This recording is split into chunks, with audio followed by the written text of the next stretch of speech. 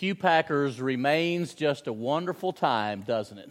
It's great to be here and sing along and watch as they continue training. It's good to see Terry Pafford here. God's good. Life is hard, but God is good. I was texting back and forth with a short guy by the name of Carl Ivanhoe between services, and he was saying, you know, Mike, that's true, but we all seem to have friends and acquaintances who believe life is good, but God is hard. Think about that. And really, it's a different language altogether from what Christians are about. Take a moment and open your Bible to Ephesians 2, 4 through 7. And I'm going to ask Lynn, if he would, to read that passage momentarily. Adam, if you would turn to Titus 3, 4 through 7. And in a little while, I'll have you read this. You know, often when we talk about the grace of God, and that's what we were dealing with this morning and looking at tonight too. Just God's gallery of grace. That's a great way to look at the New Testament. No matter how hard times may be, God is good. When we talk about grace, it seems to me that there are several definitions or descriptions that are frequently given. The first one consists of two words in English: unmerited favor. It's good as far as it goes as a description, but it really doesn't tell us as much as one would like about grace. It's unmerited favor, but the idea seems that more that we didn't deserve it on that God gives it some way, sometimes. Then you think about God's riches at Christ's expense, another description of grace. You think of favor given when anger was owed. All three of those descriptions are helpful. But normally it is better to just let the Bible speak. And when we talk about God's grace, God is by nature gracious. It's part of who He is. It's part of His perfect character. Now listen to Lynn read Ephesians 2, 4 through 7. And really what you'll see in this passage is something fascinating. God is gracious because three components, characteristics of God, all come together that make Him gracious. Listen, and I'm going to stop him as he reads. Stop, please, just a moment. If you mark in your Bibles, mark the expression, rich in mercy. Does it sound like God is hard? Life is good, but God is hard? No, I don't think so. It sounds like God is good. Keep reading if you don't mind, Lynn, and I'll stop you again if you don't mind, please. But God, who is rich in mercy, because of His great love with which He has loved us. Stop, please. Great love. Rich mercy. Great love. Now please keep reading. Even when we were dead in trespasses, made us alive together with Christ. By grace you have been saved, and raised us up together, and made us sit together in the heavenly places in Christ Jesus, that in the ages to come He might show the exceeding riches of His grace in His kindness. Stop, please. Kindness. Kindness. Now go ahead and finish. That He might show the exceeding riches of His grace in His kindness towards us in Christ Jesus. For by grace you've been saved through faith. Thank you, and I appreciate you letting me stop you, but I think it's important and maybe even underscore those terms. When we talk about God being gracious, it is due to His rich mercy, His great love, and His unbelievable kindness. That's why we can say we have been saved by grace. Were God not perfect in those qualities, those characteristics, we would not know the grace that we enjoy in the Lord. Now look at Titus chapter 3, verses 4 through 7. Titus 3, 4 through 7. And Adam, if you don't mind, stand and read this and note something because it's going to be interesting. Note some parallels. Note some synonymous expressions. Stop. When the kindness and the what? Love. Please keep going. Of God our Savior toward man appeared, not by works of righteousness which we have done, but according to His mercy. Whoa. There's that term. Kindness, love, mercy. Keep reading, please. But according to His mercy He saved us through the washing of regeneration and renewing of the Holy Spirit, whom He poured out on us abundantly through Jesus Christ our Savior, that having been justified by His grace, we should become heirs according to the hope of eternal life. Justified by grace. And again, the Apostle Paul relates this to God's love, God's mercy, and His kindness or His goodness toward us. Great passages to think about because they help us deal with the idea that life is good. Well, life does contain a lot of good, doesn't it? And a lot of blessings. But life is good because God is good. Life is hard because sin is a reality. And we have to live with its fact. So God is gracious.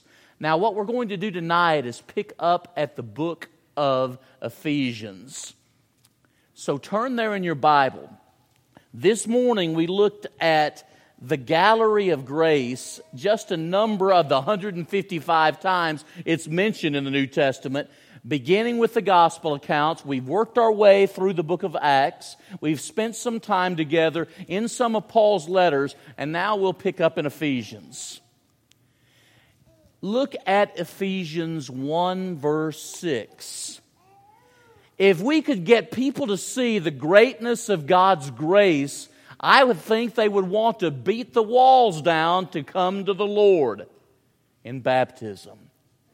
Ephesians 1:6 speaks of His glorious grace. His glorious grace.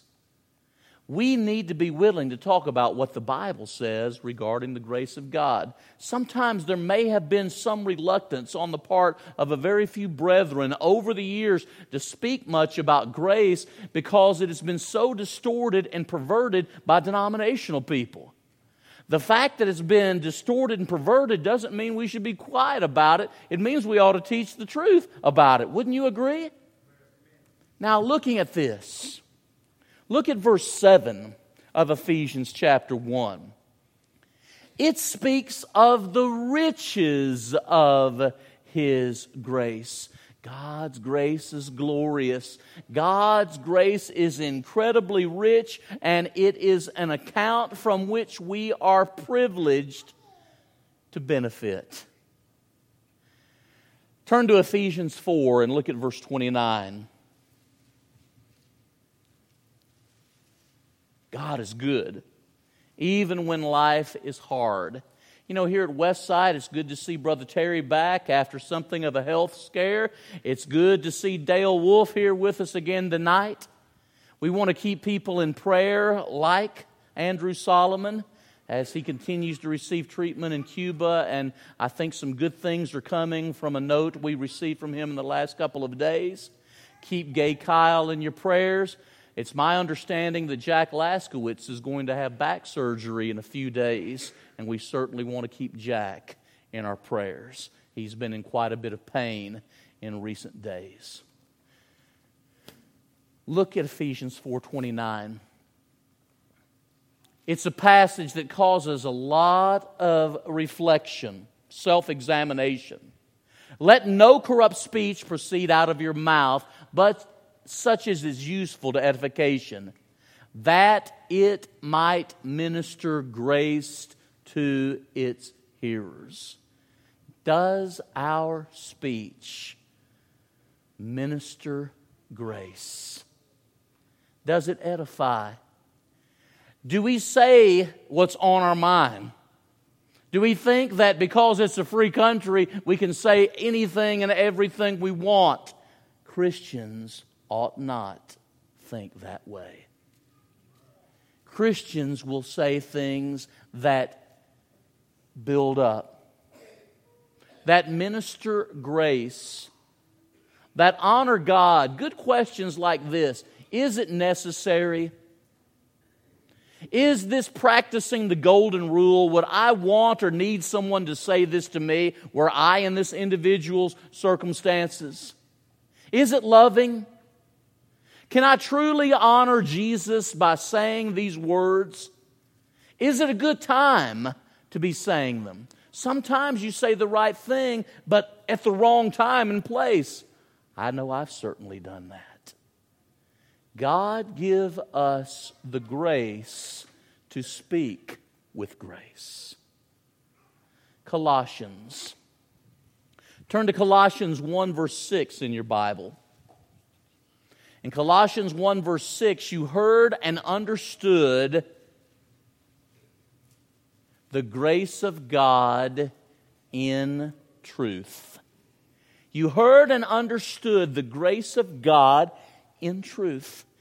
The message of God's saving grace can be heard, it can be understood, it can be embraced. The gospel. It's truth. Look, if you will, at Colossians 3:16. It's a great passage about God's grace, and it'll have a lot to do with how we sing, how we praise, how we worship. Let the word of Christ dwell in you richly with all wisdom, teaching one another with psalms and hymns and spiritual songs, singing with grace in your heart to the Lord. Singing His praise. Singing about how favorable God has been toward us. Singing that He is good. It'd be pretty hard to whisper that, don't you think? It ought to be something that we want to enthusiastically engage in. I left out Philippians. It's still between in most of our Ephesians, Philippians, Colossians, but I didn't forget it, not at least long term. Let's look at Philippians. If you will, look at Philippians chapter 1, verses 6 and 7. It speaks of being partakers of grace. It's a marvelous term. We are fellowshippers. We are joint participants in grace. Made possible by Jesus. We're in this together, the body of Christ, the church. Having looked at Ephesians, Philippians, Colossians, let's look at Thessalonians briefly. Turn in your Bibles, 2 Thessalonians 2 and verse 16. 2 Thessalonians 2 and verse 16. 1 and 2 Thessalonians are books about living in holiness because Jesus is coming back. But it's not just about living in holiness because Jesus is coming back. 1 and 2 Thessalonians are about living in holiness and in hope because Jesus is coming back. Now look at 2 Thessalonians 2:16. God has given us everlasting comfort and good hope through grace. Don Blackwell's been mentioned several times already, and I hope that you'll mention him frequently and his wife, Sherry, in your prayers. The prognosis is he will not walk again. If it were based just on willpower, I've known Don well for some time. If it were based just on willpower, I believe Don could possibly walk even when they thought that he wouldn't. But for those of us that are children of God, there comes a time that all the willpower in the world won't improve things. we understand the desperate need of grace.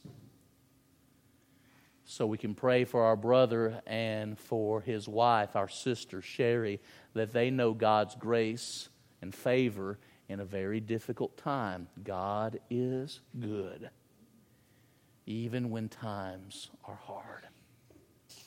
I believe that. And I hope that you do too, because it's at the core of who God really is. He is gracious. Look, if you will, at 1 Timothy. 1 Timothy chapter 1, I believe it is verse 14. 1 Timothy 1 and verse 14. Paul is speaking about his conversion experience and how he had obtained mercy. But if you look at 1 Timothy 1 and verse 14, he says, the grace of God overflowed toward me. Isn't that a marvelous expression? We were just singing about marvelous grace, grace that covers my sin, that cleanses me from all my sin. The best known song about grace, I'm sure, has to be Amazing Grace. The writer of that particular hymn, at the conclusion of his life, said something that every Christian can undoubtedly agree with. At the close of his life, he said, I have been a great sinner. I have been a great sinner. I have come to know a great Savior. Isn't that true? Paul, what he did in ignorance, but he was a great sinner. Faithful is the saying and worthy of all acceptation. Christ Jesus came into the world to save sinners, of whom I'm chief. 1 Timothy 1 and verse 15. Grace. Grace. Let's go to Titus. Titus.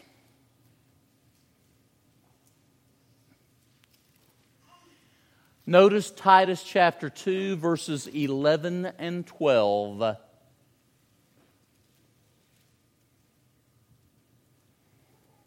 For the grace of God that brings salvation has appeared to all men, teaching us, instructing us that denying ungodliness and worldly lust, we should live soberly, righteously, and godly in this present world. Jesus has come. The grace of God has appeared that brings salvation.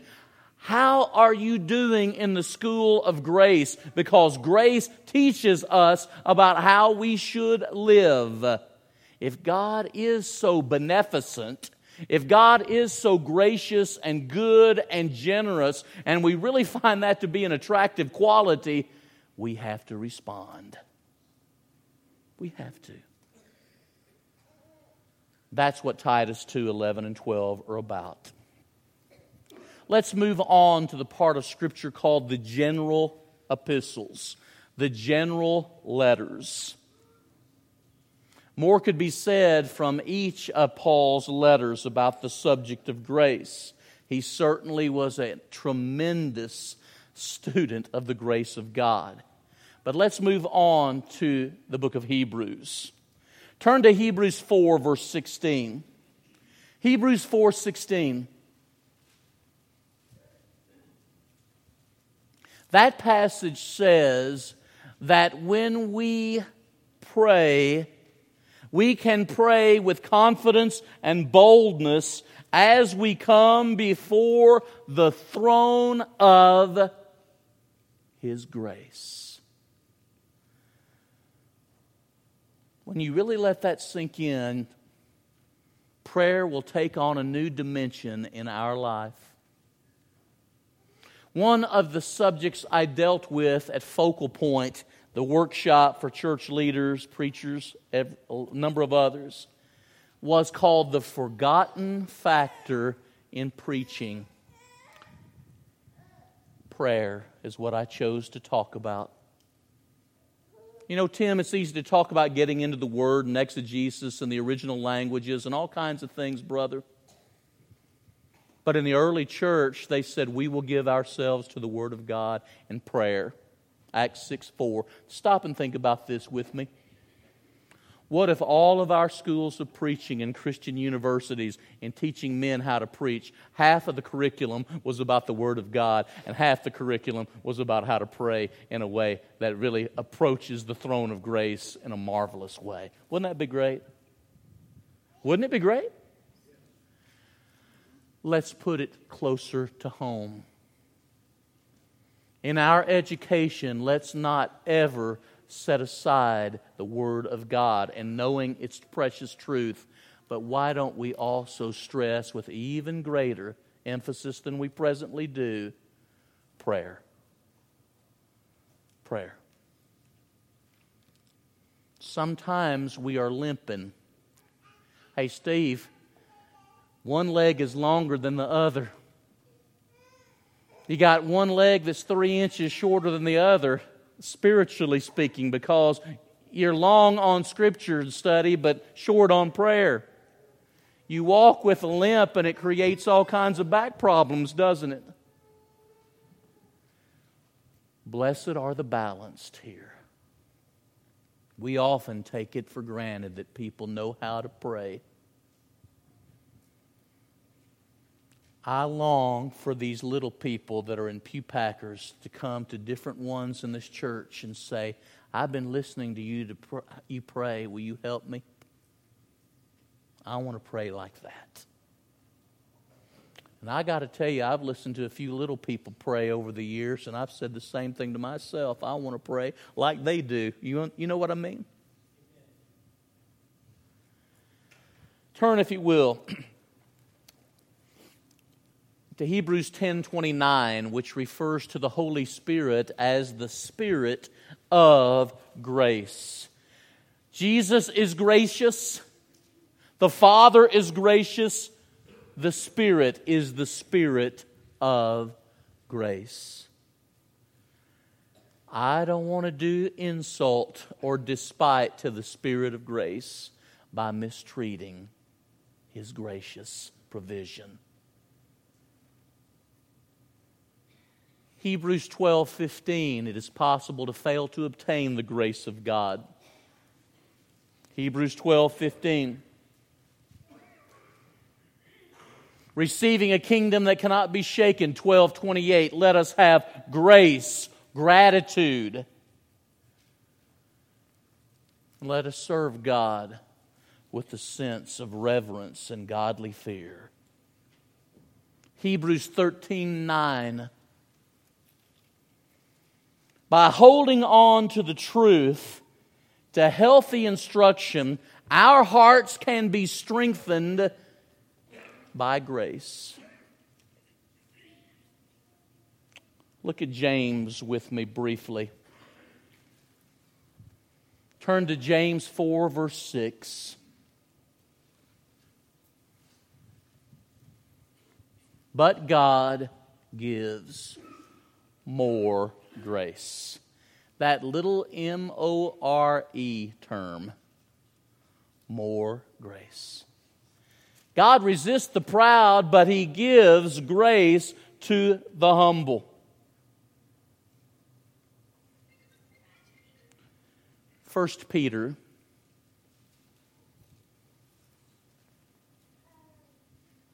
First Peter 1, verse 10, also notice verse 13. I'll mention those two. They prophesied of the grace of God that would come to you. God's always been gracious and giving, but in a special sense, those of us who live in the New Testament dispensation, the Christian era, we know God's grace in a special way. Don't you think for a moment that we don't. Christ has died. Christ has arose. The church is a reality. Set your hope on the revelation of the grace that will come. Verse 13.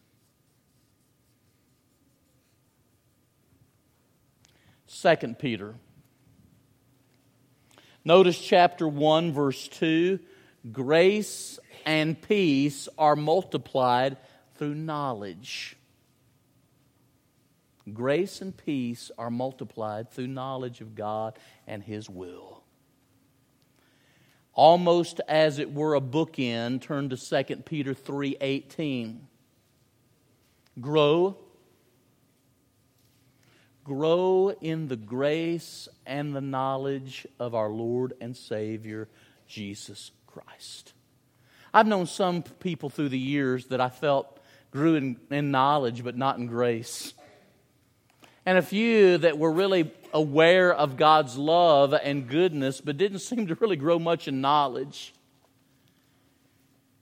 It's not an either-or matter. And we shouldn't separate what God has put together. That seems to me that it's really more of the devil than of the Lord when you think about it. Real spiritual growth and greater transformation and being more like Jesus grow in grace and in knowledge. Turn to the book of Jude.